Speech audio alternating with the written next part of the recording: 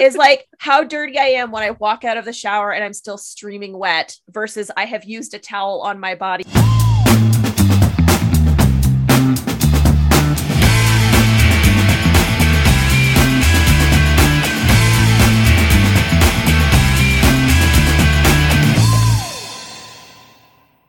And what are we talking about now? We're going to talk about environmental working group. Woot. I'm really happy we're talking about this because I mean, I know roughly what it is. I know that there's an app. I know that if I want to like see how clean or dirty or whatever a particular product is, I can go to said app and like look it up, and basically anything 3 or less is better for you, and anything over 3 has got stuff in it that's going to kill you. Right? I don't know. Something like totally. That's what they want you to think. Yeah, for sure. Yeah. What do you know about it, Annika? I feel like this is something Annika could like spout some knowledge on. I mean, it's funny. I'll be honest. I've used it extensively. In particular to look up specific ingredients. I actually use it for much. And this is just like, this is me having input as one of my top strengths. Like I'm not interested in looking up somebody else's rating of a particular product. I want to look up and see like, what is this individual ingredient within something? And I find it really helpful because a lot of times you look at, if you're reading a label and you look at something and you're like, that sounds terrifying. And you look it up and it's like the scientific name for coconut oil. You're like, okay. Yeah. You're like, it's fine. Just a Latin word for water. Yeah. Well, so that's okay. There you go. Do you have the app? I don't have the app. I literally just go to the website because I was born in the 80s I still default to websites. I think I have the app. Maybe I don't have the app. Let me just check here. So the app is on the internet. The app is called Skin Deep. I could not find an app called Skin Deep on my app store. So I downloaded the Environmental Working Group app. And I looked at that. So I don't know if it's like an American app, maybe that we can't get in Canada for the name Skin Deep, but the concept's still totally the same. So this was so I knew of Environmental Working Group. They're the ones that do the Dirty Dozen and the Clean 15. Oh, okay. Mm-hmm. Yes. So this is them. I'm just going to give you their slogan in the chat. Let me know what you think of that. Oh, you have questions. We have answers. Do you know? That's cool. Great. Doesn't it just make you give the biggest sigh when someone's like, we know the answer? And it's like, there is an answer. There is an objective truth and we've got it for you. That's where people lose me right there, is that like conclusive. Because what that does is it really takes people's uncertainties and they're like, you can trust us. We know the answer. And it's like in this world of ever changing and evolving science and data, like it's changing. And that's not really well encompassed by sort of these finite statements. You know, if they have the answers, do they have a whole team of people for whom their whole and entire job is just living in scientific journals, looking at like the most up-to-date, most current research and findings on all of the like billion ingredients they've got in there, or creating that research because we know that there are big gaps? Yeah. It's a great segue. So it started in the 90s. And as we know, finding information on the internet from the like pre-internet really is a bit challenging. Right. Mm-hmm. So waiting like 45 minutes for your dial up for like one web page to come up. Yeah. So, but initially like there are grassroots, like sort of like a lot of really well-intended groups. They did do some lobbying and they actually did seem to work with government a bit. So they, were part of, so their founder, so they have one of these things where there's like Ken Cook is their co-founder, but they don't really mention the other founders. So I'm not sure if that's because they want to be more silent partners or what, but anyways, so Ken Cook is the name that comes out. And so Environmental Working Group was created, co-founded by Ken Cook in 1993. And they actually did, so I don't know the quality of the research or the extent of it. However, their research was a major factor in the passage of the pesticide reform law, the Food Quality Protection Act in the States. So at some point, they genuinely seemed to be like lobbying appropriately in a way that did elicit some change. Mm-hmm. And so what the Food Quality Protection Act, it's like a mandated health-based standard for pesticide use in food.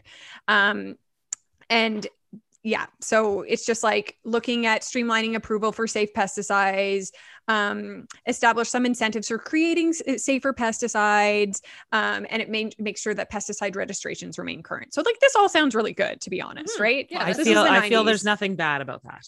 Yeah, me too. And you know what? I think that maybe I mean, whatever. When you get to enough levels of government, like you can find all sorts of issues on anywhere if you really want to look for them. But like on the surface here, like they made some change that looks like it's genuinely quite positive. So they're technically a non-for-profit. But I feel like that term really doesn't, to me, mean a ton, because I know there's a lot of issues with not-for-profits. So, a lot of profit to be made in the not-for-profit world. There really is. I know. So I don't know and I shouldn't say unfortunately, because I actually have a lot of feelings about that. I do, because I do think that if you want good people to bring attention to a non-for-profit, you have to pay them. Yep. Right. Like, so there's like a whole side of it, right? Like in order to get media and attention and whatnot, like for like these big cancer agencies and things like that, like you really need to have the right people there. And how do you get the right people there? Money. So yes, totally a different conversation. And I agree with you, Annika. I think there's definitely there's a lot of nuance and complexity within non-for-profits. I feel like it's really easy to kind of demonize like they're making money, when like the reality is we live in a capitalist system, and that's how people and what's wrong with making money like at the basic, like there's nothing wrong with paying people appropriately for work too. Okay. Totally different conversation, but I super hear you in this. I could go on forever about that, because like I mean, I'm a business owner. I should be paid for the work that I'm doing as well, right? Unfortunately, and not super surprisingly, they did jump on the anti-vax train during the Andrew Wakefield era. Now, I will say this is 2004. Wakefield's paper is not retracted until 2010. And during this period in sort of the mid 2000s, there was a lot of the scientific community was pretty like, no, like this is really bad methodology, and the sample size is small, and like we don't feel good about this. But like there was a lot of people like higher profile people asking questions, we'll use that term, but like actually asking questions because there was conflicting information. However, argue for the sake of argument, but actually legitimately trying to understand if there's something more to be known here. So like, well, I think it's widely accepted that Andrew Wakefield, I mean, we don't even need to talk about that POS, but like all the things that he did, like he doesn't have a medical license, all the things. But in 2004, the paper had not been retracted yet. He had lost his medical license, but it had kind of made it seem like it was political and whatnot, and he was in the States at this point. So the climate at the time isn't the climate now, where we look back and we're like, this was all a load of complete garbage. It was like maybe something. So I don't know. But they did, however, take the step of publishing their own report called Overloaded that talked about the alleged link between vaccines and autism, and attacked the Institute of Medicine for concluding that no such link existed.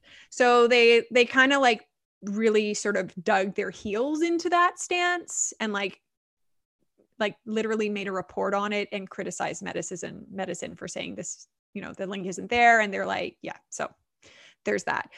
All of this stuff is no longer on their website, of course, but there's like, those like archived things people do. Right. Archived. Yeah. The other thing Environmental Working Group is huge in is they're very anti-GMO and genetically modified foods. And that's because you cannot have organic certification if you have anything genetically modified in the food, and they are funded by organic corporations. So shocker, they are funded by large organic corporations.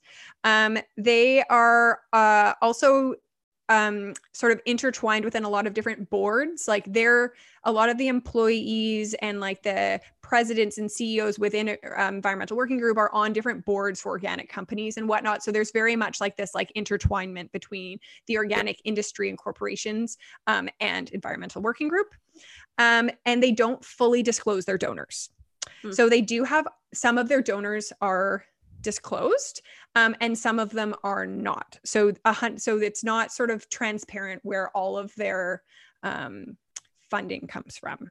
I honestly, though, grain of salt, I suspect that if you looked at any non-for-profit, you would probably find a good chunk of them that also don't have full disclosure of all of their donor breakdown.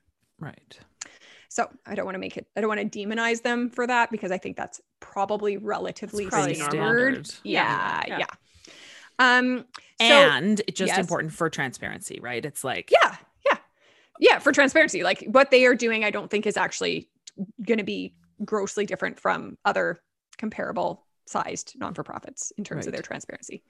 Ken Cook, the co-founder, he's the president. His reported income was $289,000 in 2015. But I mean, and they sort of say this to show like, hey, like, look, we're not paying our president, our founder, huge amounts of money. But I think it's like really doesn't take a deep reporter to know that a reported income isn't not like any smart business person is going to have stacked incorporations. There's going to be holding companies. There's going to be they're going to have stock options that don't technically count as reported income, but can be literally millions of dollars. Totally. Well, so and also grain of salt to that. Well, yeah. And also too, like if this is reported from 2015, you know, the climate around all of this stuff has really blown up over the last 7 years, like, and it's an interesting thing because as someone who's like regularly has to look at studies now for my master's and took a whole course on basically how to read and understand studies properly, you know, one of the key things, like anytime I write a paper, I'm like I'm like not allowed to use research that's more than 10 years old. Totally. And that's even just within psychology. That has nothing necessarily to do with like, you know, chemical. It was 5 years for us. Yeah. Right. So, you know, while I appreciate the number from 2015 and the attempt to be, you know, whatever, transparent, to me, that number very well now could be in the multi-millions. And what you said, in all likelihood, you know, his reported, like if that's his salary, I mean, that's cool. But like, totally, who knows what he's doing outside of that? And also, is that our business? Like, is it our business to know how much money he's taking out from outside of that? Like, that's where I kind of think to myself, like, it's important for us not to get too morally necessarily around someone's earnings. If you're good at what you do, and then you're good at what you do. If you're taking hush money, that's a different story. But you know, like, anyways, it's a good point. It kind of reads like a little showy, like, look, our CEO, our president only makes this much. We're such good people. And it's like, well, I mean, that was there isn't 7 anything years ago and inherently evil about money, actually. Totally. No. Yeah. And the thing is that like, if you sit on a bunch of boards, those boards pay really well. So we could go into this forever, but So, I mean, for what it's worth, I just found it interesting that like one of their advertising points is seemingly showing how, like, air quotes, little money the president has on his reported income. And I'm like, that's 7 years old. And and reported income is, I mean, I guarantee you that he has a excellent accountant, because he should, as you should. Yeah.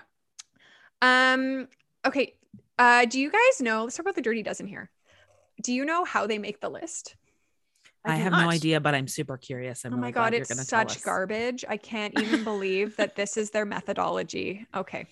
So every year, the USDA, the US Department of Agriculture, every year does a pesticide data program. So they randomly sample pesticide residues on fruits and veggies, and different foods, organic, non-organic, and they make sure that these things are basically, it's like a giant audit, right? Every year. And it's all random. And they make sure that everything's sort of coming in underneath the minimum or the maximum tolerance for these pesticide residue to be on food.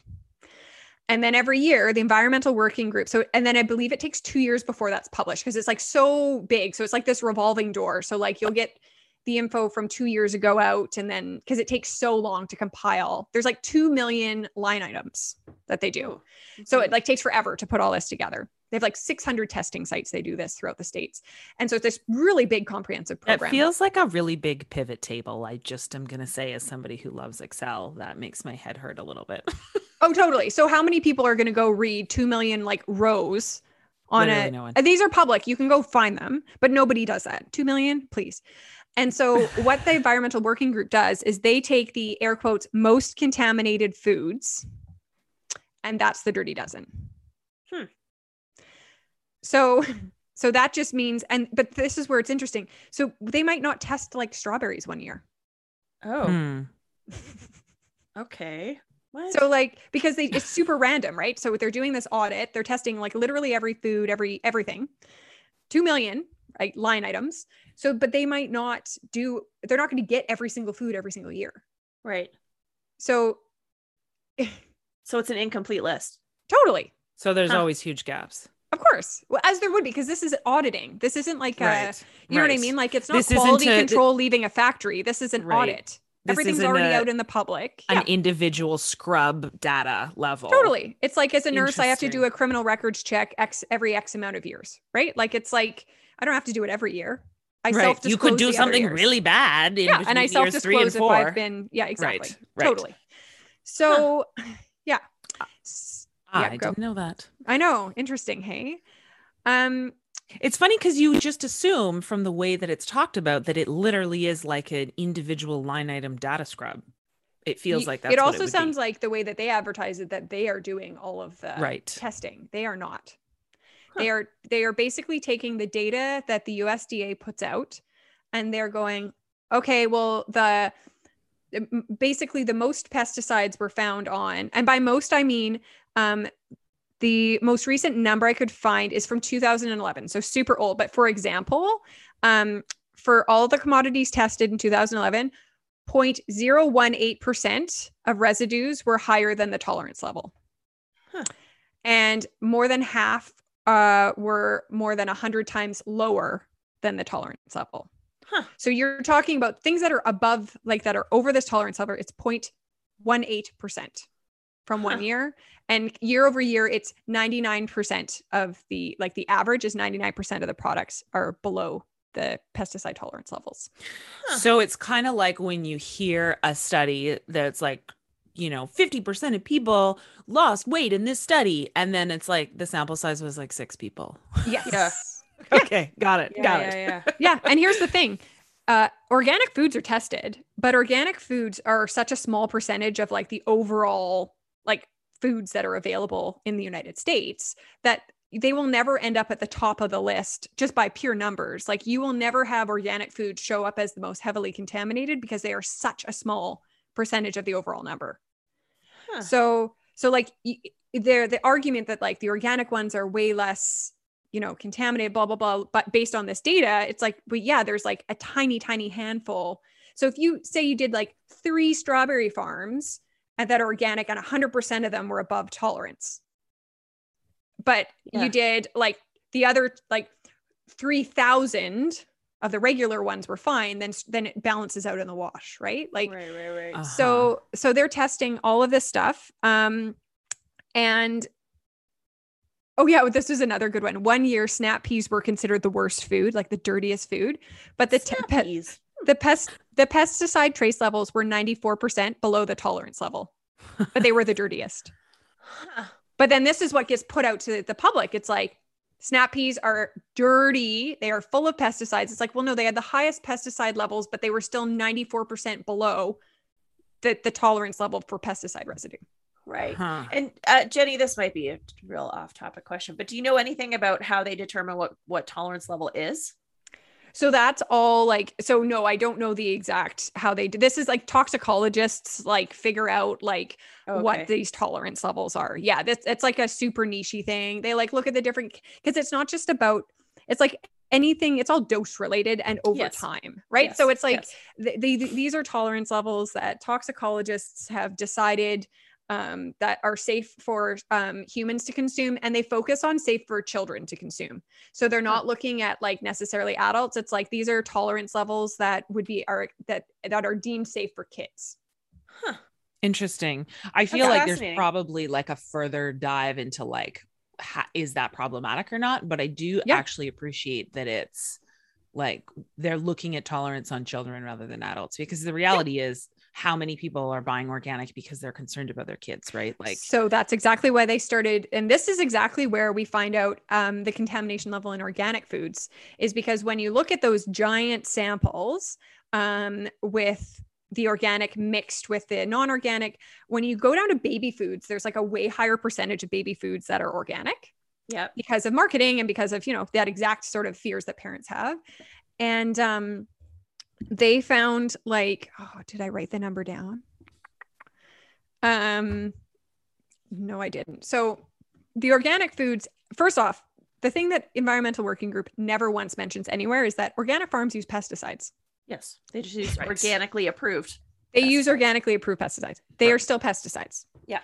So there's no mention. They makes it sound like there's like pesticides or no pesticides, which is categorically not true. right. And the reason we use pesticides, like we would not be able to feed enough of the population if we didn't use pesticides. Right. Because of the amount of food waste and like, like you just wouldn't be able to meet the needs, you know, to feed people. Yeah. Like as somebody who has her own little garden and I don't put anything on it, I can tell you a lot of shit gets eaten by bugs. Yeah. I can tell you that last year I ate 0 of my kale because these like kale moths came and like put aphids all over it and I couldn't eat a damn leaf and I was mad about it. Anyways. Totally. Yeah. Oh yeah. The waste that comes from organic farm. And to be clear and to throw bias here, I buy most of my produce as organic and I will still, even after doing all this, still do that because I am just the person that I am. But it just goes to show. Yeah. And we don't know as much as we think we do. Right. No, totally. And the other thing is organic pesticides are also toxic if you have them in large enough quantities. Right. It's toxic. Water is toxic if you have it in enough quantities. Of course. Yeah, totally. Right. And the thing is that you actually see a reasonable amount of cross-contamination because if Annika has an organic strawberry farm and Lee has a traditional strawberry farm and they are side by side and there's, I don't know, wind or rain and runoff and stuff, like Lee's pesticides are going to end up on Annika's farm. Mm-hmm. And as long as Annika's done all of her organic certification stuff, her like 6 years or whatever period of time that she's proved all that, like, there you go. Huh. So interesting. Yeah. Yeah. So, I mean, I don't want to slag organic foods because I don't think there's anything wrong with saying, hey, like, we feel like there's opinions that maybe some of these pesticides are less toxic or all of these things. But the thing that this is my personal experience when I was really into everything being very clean. And it was almost became an orthorexia situation because Dave would come home with blueberries and they weren't organic blueberries. And I was like, I don't think we can let our children eat those. Like as if 1 pint of blueberries was going to be like neurotoxic to my children. It's now all my kids have cancer because I let them eat 7 blueberries that because they had may or may not have pesticide residue on them even actually. Totally. Well, and this is the challenge, right? Because with language like the dirty dozen. Oh, it's intentional for sure. Like that's super intentional. It's highly moralizing, right? It's designed. I mean, it's designed to strike fear. And the problem is that, I mean, in the first place, blueberries are a good example because, you know, nobody who's lower income is buying fresh blueberries, conventionally grown or organic. And it doesn't matter. They're just too expensive. They're so expensive. But I mean, a little thing of conventionally grown blueberries are going to be $6 and the organic ones are $9. So, you know, again, you're creating this situation where wealth is able to be conflated with purity and cleanliness and intelligence and intentionality, right? Which again, does a real number on, you know, on people's hearts and on their mental health and how they feel. You know, you've got this mom who like is reading that, she's effectively killing her kid because she's giving them non-organic fruit, but she legitimately is stretched to the nines to be able to provide even just fresh fruit in the first place. Mm-hmm. Totally. And that is the biggest criticism that the Dirty Dozen. And first off, they did a survey in 2009, the Center for Health and Risk Communications did. And 79% of the toxicologists that they surveyed said that the environmental working group exaggerated the health risk from chemicals. Huh. Interesting. I don't know if that was like right 10 toxicologists. I don't know. She said a little but bit. Like, I just was like, kind of had a giggle. I was like, well, I mean, because it's this fear mongering, right? Mm-hmm. And at the end of the day, we know that eating fruits and vegetables is good for us. And the concern really lies in people that are going to maybe, if they're trying to make healthy food choices, actually avoid healthy foods because they're not organic. Mm-hmm. Mm-hmm. And, and this is where I think it's, if you want to go on a no GMO, blah, blah, blah, blah, blah. Well, you know what? Maybe that's how apples are affordable for some people. Yes. Well, it's because they're genetically modified and covered in wax. Right. So they last longer. I think most people would agree that somebody who's struggling financially, it's if they can eat, things like apples and some sorts of fresh fruits and vegetables, that's going to be better than kale that didn't get eaten by kale bugs. Kale that didn't get eaten by the kale. Right. This is going to be better for them and have, better all the things that come with eating well. I'm not talking about clean. I just mean well, to fuel your brain and to fuel your body. You're going to make choices that are going to be healthier if you're not going to be afraid of the fucking apples. Well, and I think especially as we're looking at out of control inflation right now, yes, conversations are so important for families to understand that there's so much that we don't actually know. And if, it's affordable, and I'm kind of like you, Jenny, it's like, well, I feel like there are gaps in what we know. And so where I can, I'm going to continue to default to organic because I feel good about that choice, but that's also because I can. It's not something that I feel needs to be prescriptive for everybody, because to your point, what's more important at the end of the day, that we're feeding our kids apples or that we're feeding our kids organic non-GMO apples? And I mean, we in the last little bit have really changed our shopping habits just around here. And one of the things that I started to notice is that, especially in the wintertime, I mean, granted, we live in Canada, especially in the wintertime, the selection of available produce in the supermarkets where I live, which are probably not that much different from anywhere else, the produce is actually better quality conventionally grown than the organic stuff. Of course. Yeah. And because if you're trucking something in from Chile. Yeah, totally. Yeah. And I mean, we can get into a whole conversation around eating seasonally and locally. And I mean, I did that with my family for a whole year, and, I didn't eat a banana for a whole year. It was kind of bananas. But the challenge is too, is that if I'm looking at, let's say, organic apples versus conventionally grown apples in my average grocery store nearby, 9 times out of 10 in non-peak season, the conventionally grown apples look better. They are not as shrunken. They have crispness to them, and I don't know if it's because there's just so many more of them that they're able to have, storage facilities or whatever that just work better. But at the end of the day, how many times, I will ask you this question: how many times have you bought organic grapes basically home? They're already moldy. Come on. Well, and organic, a lot of things, it's just, they don't, I mean, they literally, of course it doesn't have the shelf life because it doesn't have the things to extend shelf life. Yeah. Totally. And sorry, go on. No, I just think to your point exactly, Lee, it's like what is actually more damaging long-term for our health and for the planet? Food waste is a huge contributor to climate change right now. Yeah, it is. Yeah. And that's not a conversation we're having if we're having a conversation about what's quote unquote dirty and clean. Right. Especially if the difference between dirty and clean is like actually non-existent. Is like how dirty I am when I walk out of the shower and I'm still streaming wet versus I have used a towel on my body one time. Yeah. That's the difference in dirt, seemingly. I mean, like when we're talking about a percentage that's so low. Now, I granted there's high toxicity, you know, in a lot of these conventional pesticides. And I think it's a reasonable thing to, you know, just have this as an awareness. But if you knew just how little it was and, you know, how assuming that you have a body that works, like you have a functioning liver and you have a functioning, you know, digestive system, your body is built to filter all that stuff out, you know? Well, and I think it's like eating, there's nothing wrong with eating organic. No. The problem lies is when you like evangelicalize it and you make it like this and you pedestalize it and you make it a moral, to your point, a moral issue. And it's like, no, it's food.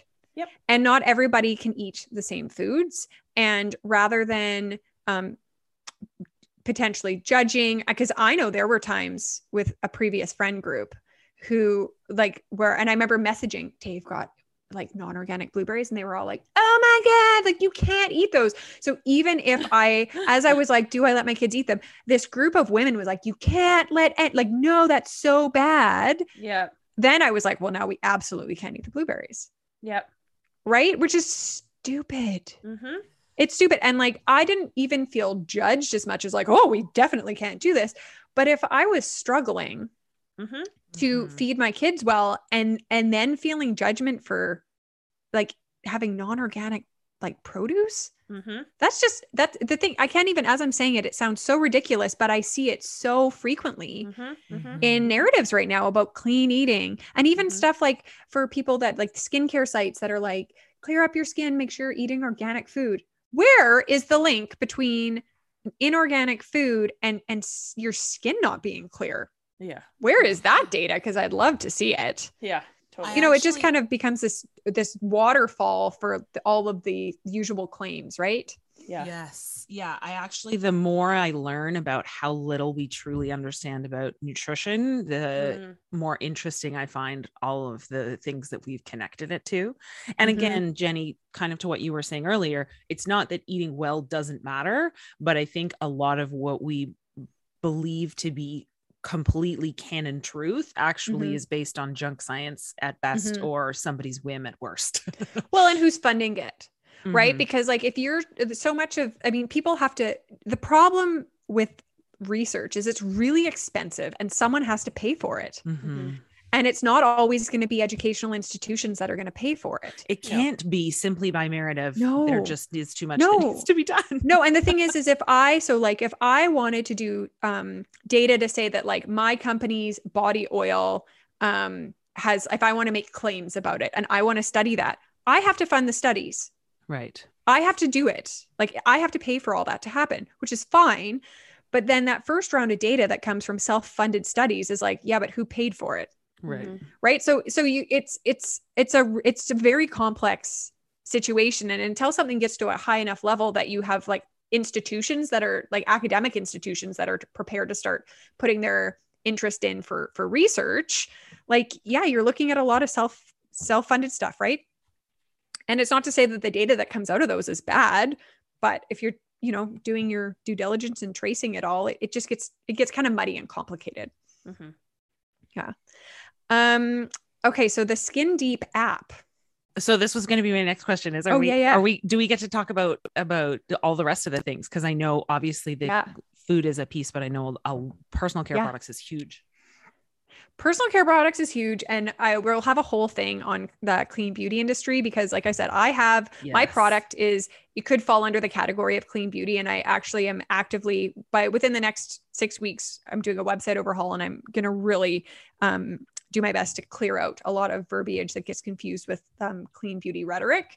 But the thing that you really have to be aware of, and I just want to put this out there because this is a personal bias, is you have to factor in SEO and marketing. And if I take every single, and this is something that I'm going to do, but so let's not make this about me. If Environmental Working Group takes out all what we would consider problematic language, people won't be able to find them. Mhm. And SEO is real. When Mhm. I type in environmental working group or EWG, they come to the top. They're the most populated. And they're coming because of it's a very complex as to why they're showing up at the top. And part of it is probably paid to Google, but also like it's just volume of people searching that. But they're also putting in SEO, like the way they're coding their website and all these things. They've got their customer avatar. So if you know, even if you don't want to use any problematic, and using air quotes, language, but you know your customer avatar probably eats organic food, you're going to use the organic food and you're going to pull stuff that you think organic food eating people would search. So non-toxic skincare, you're going to start looking at other things. And this is just good marketing. This is how you get a customer base. So it is tricky I wouldn't want to ever say a company should never use any problematic language, because I also respect that that's how you get outlying customers. Even if you're not a problematic business, you're going to need to, like, I guarantee you companies like SkinCeuticals and like definitively not clean companies use search terms that attract clean beauty people. Because they want people to come and buy their stuff, right? So I think it's just really important to recognize that the marketing is complex, and as sort of, you know, altruistically you want to say, hey, we shouldn't use terms like this, like it's a business, right? And you got to kind of balance that out, right? Without you know, so I don't want to totally make it sound, I don't know, I just want to appreciate that there is complexity that goes in. That there's always capitalism running in the background. Totally. Always. Yeah. Now, having said that, I do think that I don't love the term dirty dozen, clean 15. I think those are very intentionally used words. And I don't love how they've essentially kind of cherry picked data from a sheet of essentially safe foods and said, these foods are the worst for you of the safe foods, is basically and I think to Lee's point, it just becomes so judgmental, right? Totally. You create this space that is so, you're either dirty or you're clean, you're right or you're wrong, you know? Totally. Yeah, it's very moralizing or moralized language. And it just doesn't, I don't think that's necessary. So their app, like I said, I tried to search on my app store the Think Dirty is a competitor, which I could find their app. The Environmental Working Group's app is called Skin Deep, and I could find an Environmental Working Group app, but it wasn't called Skin Deep. So I'm not sure if that's because I have a Canadian app store or what, but I definitely found the app, like based on the screenshots I took. So what it is it gives like they call it a hazard rating, which is very alarmist. And they score products from a 0 to 10 on how safe they are based on the ingredients. It's a little bit unclear, how they determine, like, if something has fragrance in it sometimes, and I think fragrance would be one that most people would say, like, oh, I don't want any artificial fragrance. Fragrance is tricky because there are rules with tricky.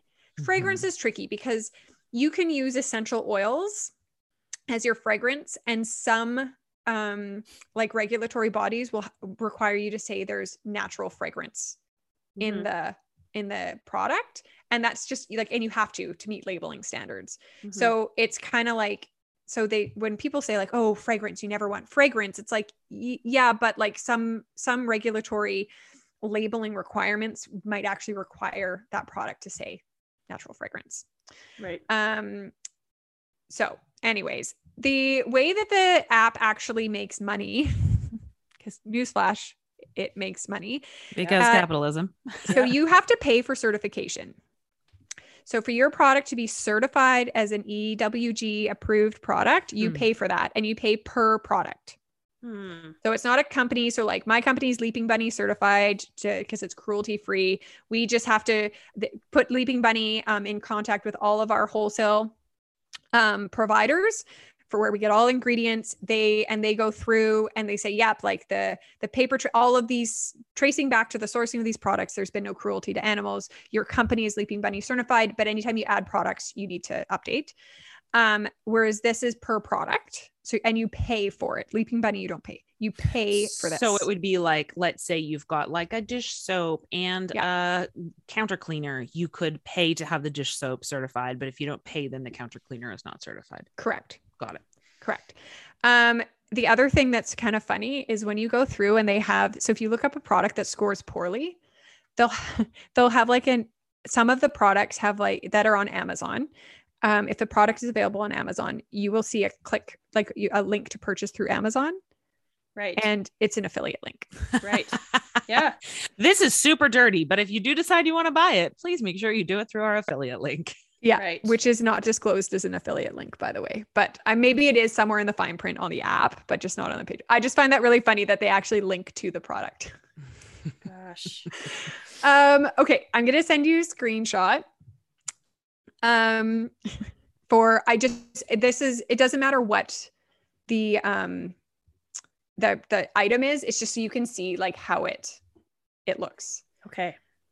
There's two. So I want to send the right one first. Okay. So I'm sending this now. There's the first one. And just tell me what you see. Downloading. Click to open.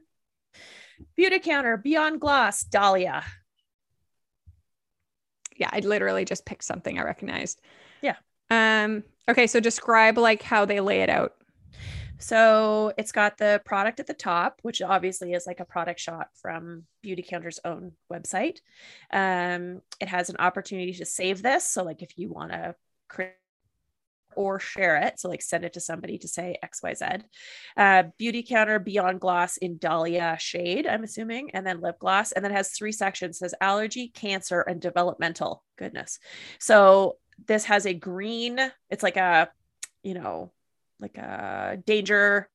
What am I trying to say? It's almost like, how when you're like driving, there's traffic light, it'll be like a red, right. green. Yeah, exactly. Yellow. So this one, it has a green rating in allergy, a green rating in cancer, and a green rating in developmental. Goodness. And then it has ingredients below. I can't see all of them, but it has the individual rating for each of them. And at the top, it has the first one is FD&C Yellow number 5, Lake. Which has a rating of 4, which is in the yellow. What color zone. is the rating? It is a yellow rating. Yes. So it's a little alarmist, isn't it? Quite. It has a color. So I'm going to show. Of course, it's a color. It's a tinted lip gloss. So I'm going to send you another photo. And now you're going to see at the top of this photo, there's a number. And beside data, there's a word. Oh, data, none. Intriguing.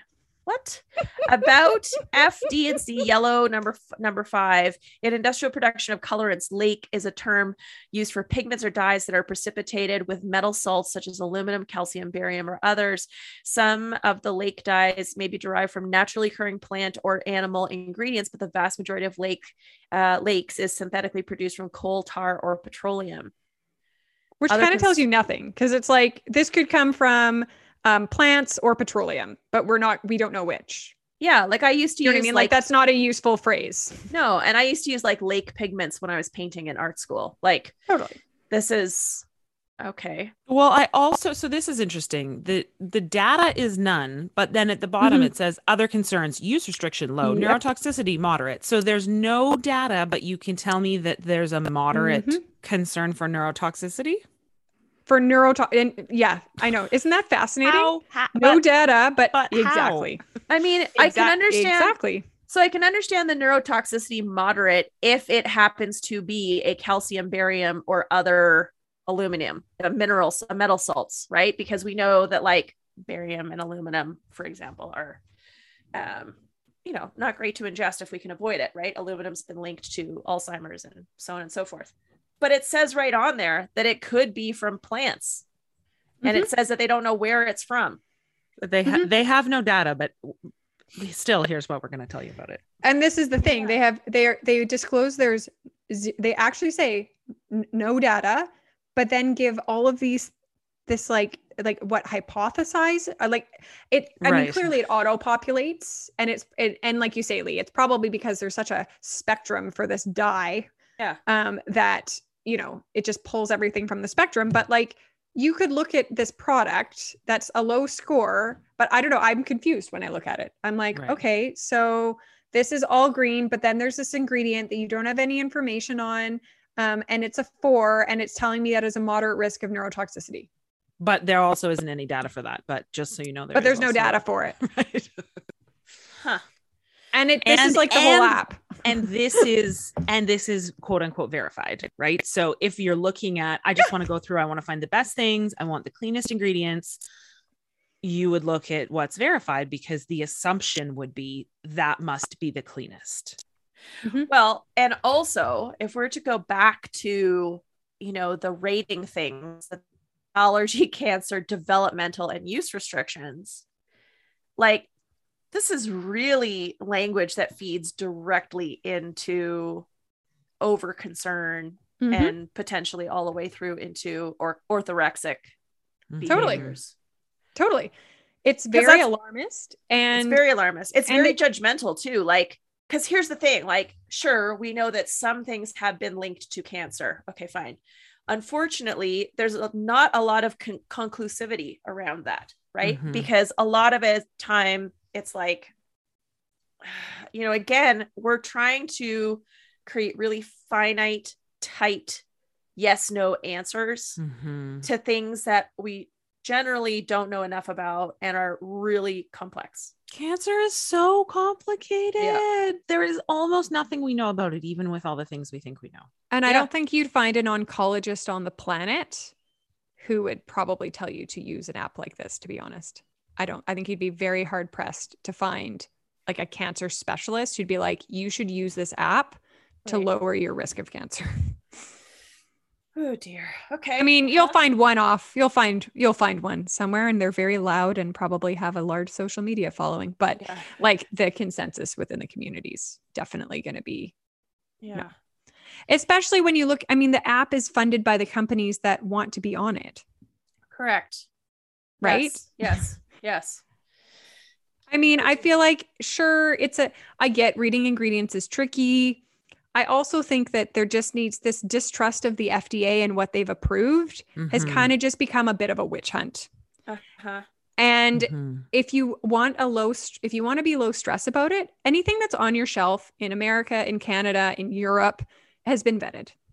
If you want to be really stressful about it, then go with European standards because they're a lot more stringent. Well, and so this is what I was going to say. And I think it's really interesting because in a lot of ways, you know, the US is very, very friendly to businesses. And that absolutely means that they will default to things that kind of, to exactly your point, like, so this is approved in America, but not approved in Europe. And I think that kind of feeds into like, there is a lot we don't know. And from what we do know, this body is saying this, which ultimately, you know, is probably first more inclined to look out for its citizens. Whereas we know in America, they're ultimately very protectionist of business. So they'll default to what is a better choice for business, sometimes in the face of not having data, where I think what happens more often, Canada, I feel like lies kind of somewhere in the middle, but in Europe anyway, is they'll default to, well, if we don't know, we're going to default to protection of the consumer, versus the US will default to protection of the business. Right. Yeah. And I think that if you're somebody who doesn't have the bandwidth to like live in fear over the stuff you're picking, European standards, they do seem to be pretty good. Right. And I mean, I can see the value in an app like this that really details all of the ingredients. If you're like actively trying to avoid an ingredient because of like an allergy, you know, like, you know, like there's stuff in, you know, whatever that most people are totally fine with, but like maybe you have a sensitivity to, or it's, you know, it's been your dermatologist says, hey, this is probably fine for most people, but your skin reacts badly with it, whatever, you know, in that case, I think that there's some merit to this, but I don't love the moralizing, the fear mongering. I don't love the inflammatory language. It's challenging. And I also understand why they're doing it from a marketing perspective and also from like a customer use perspective, because the average customer isn't going to necessarily know that ingredient XYZ has been linked in like 2 studies that were done in specific lab rats in a lot of it's like Petri dish. It's all like, it's all like in vitro stuff. Well, they'll be like in vitro, and that doesn't actually mean in humans. No. Oh dear. Okay. All right. Okay. Good. Yeah. Great. So I mean, I kind of feel like the gist of Environmental Working Group is like they're a big company. Yeah. in the 90s, like I think I wouldn't even argue they made some pretty good change in terms of pesticide regulation. That's not a bad thing. And I think that if you are somebody who has expendable income and you are super interested in, getting stuff that is, more than 100 times lower than the lowest pesticide tolerance level, and that's really important to you, then great. But if you're a regular person and inflation right now is highly stressful, then maybe don't worry about it so much and just eat some fruits and vegetables. Yeah. Yeah. Eat your veggies if you can, and if they work for you. Yeah. Yeah. I mean, I think it's kind of like one of those things that it's like with a grain of salt. I don't think it's all bad. I think you could absolutely like rabbit hole it into something terrible if you really wanted to. And you rabbit hole the other way if you wanted to. But if we're just looking in the middle, it's like, I could basically take all of this and just leave it and go get regular groceries at the grocery store. Well, totally. And it's interesting, especially talking about the food piece, kind of lead to what you were mentioning earlier. It's like, again, how do we balance out, the needs of an increasingly warm climate with like, should we be trekking those bananas in from Ecuador, or should we be supporting the farmer down the road who grows apples that may not be organic? What is our larger 60,000 foot view, as well as our individual, needs and desires as humans? If you have access to fruits and vegetables in a way that works for you in your, family's budget, and also what they're willing to eat, because kids be picky sometimes, right? Yeah. You guarantee if they eat a bunch of something, all you have to do is buy a bunch of it for them to stop eating it. Totally. 100%. Right. Then, you're probably doing the best that you can. And that's really all that we can be asking for. I just keep reminding myself, things like, the total shit that we were fed in the 80s and like in the 50s when like, boxed meals came out and you could like make cake with like Coke and Jello, like everyone lived. They're fine. It's okay. We've made it. It's all right. Yeah. Like we're doing okay. Generally it's all right. So that's the environmental working group. That's it, Jenny. That was fascinating. That was fun. Yeah. So I guess the takeaway from this is be wary of apps that are funded by big organic. Watch out. They're the next thing to be afraid of, everybody.